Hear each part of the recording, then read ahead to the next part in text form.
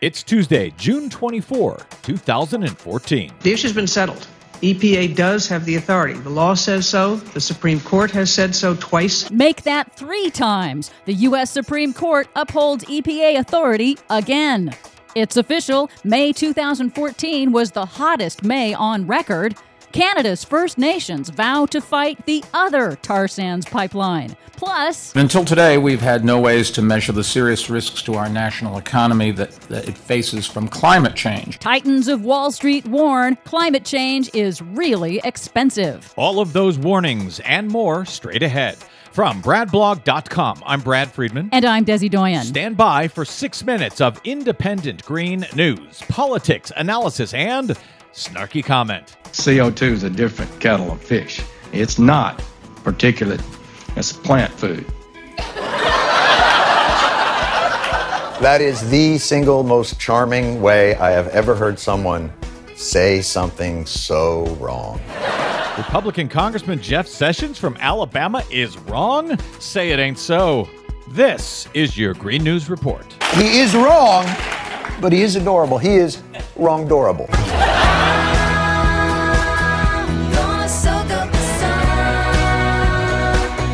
Okay, Desi Doyen, the hottest May on record. That's impossible. Fox News has just today told me that the globe has actually been cooling since the 1930s. So what new numbers are you faking now? Oh, if only that were true. That's the problem with getting your news from Fox so-called news.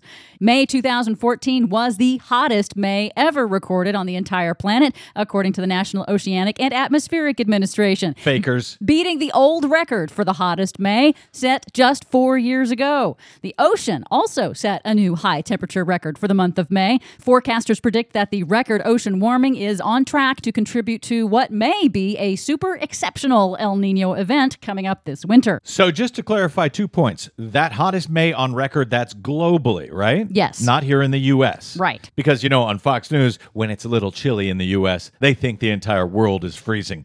Second question, you refer to the ocean temperatures. This is something that, again, the folks on Fox News seem not to notice when they say either the globe is cooling, which it's not, or the growth of warming is slowing a bit. It may be slowing a bit, but only on surface temperatures. Those numbers don't take into account the oceans, which are warming. Right. That would be willful blindness of trying to ignore inconvenient data. Meanwhile, the U.S. Supreme Court has reaffirmed, yet again, the Environmental Protection Agency's authority to regulate carbon dioxide emissions that cause global warming. It was a complicated split decision on Monday, but the upshot is that while the conservative wing of the court did slightly limit the potential emission sources the EPA could regulate under the Clean Air Act, they took out tiny emitters like schools and small businesses, which the EPA was hoping to avoid anyway. But the majority of the court again upheld the EPA's broad authority to regulate emissions from large industrial polluters, refineries, factories, and power plants, by far the biggest emitters. And this is the 3rd time the Supreme Court has had to do this, and it's probably not the last. So again, to clarify, these big polluters go to court. They say carbon dioxide is not a pollutant, or at least it's not a pollutant you can regulate. The Supreme Court says yes, and yes, and yes, you can. That's right. And in fact, you must, because it's part of the Clean Air Act, so you must regulate these emissions. That's right. Got it. And the risk that climate change poses to every sector of the economy is finally beginning to dawn on Wall Street. If we act immediately, we can avoid the very worst outcomes. And American business needs to lead in this area. That's former U.S. Treasury Secretary Hank Paulson at the press conference launch on Tuesday for a new report, the first ever to calculate the impact of climate change on the U.S. economy. Called Risky Business, it's a joint project between Paulson, former New York City Mayor Michael Bloomberg, and billionaire philanthropist Tom Steyer.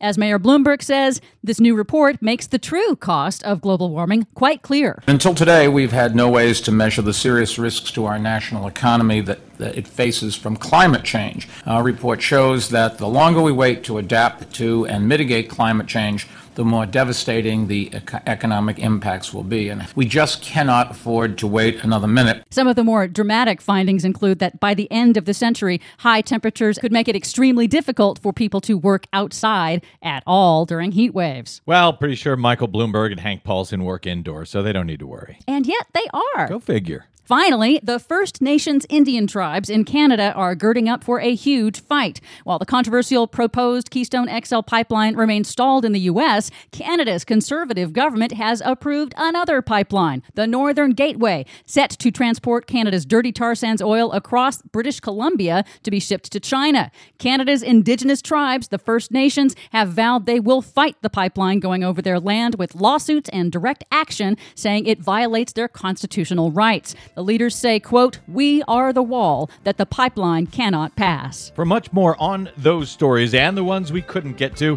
please check out our website at greennews.bradblog.com.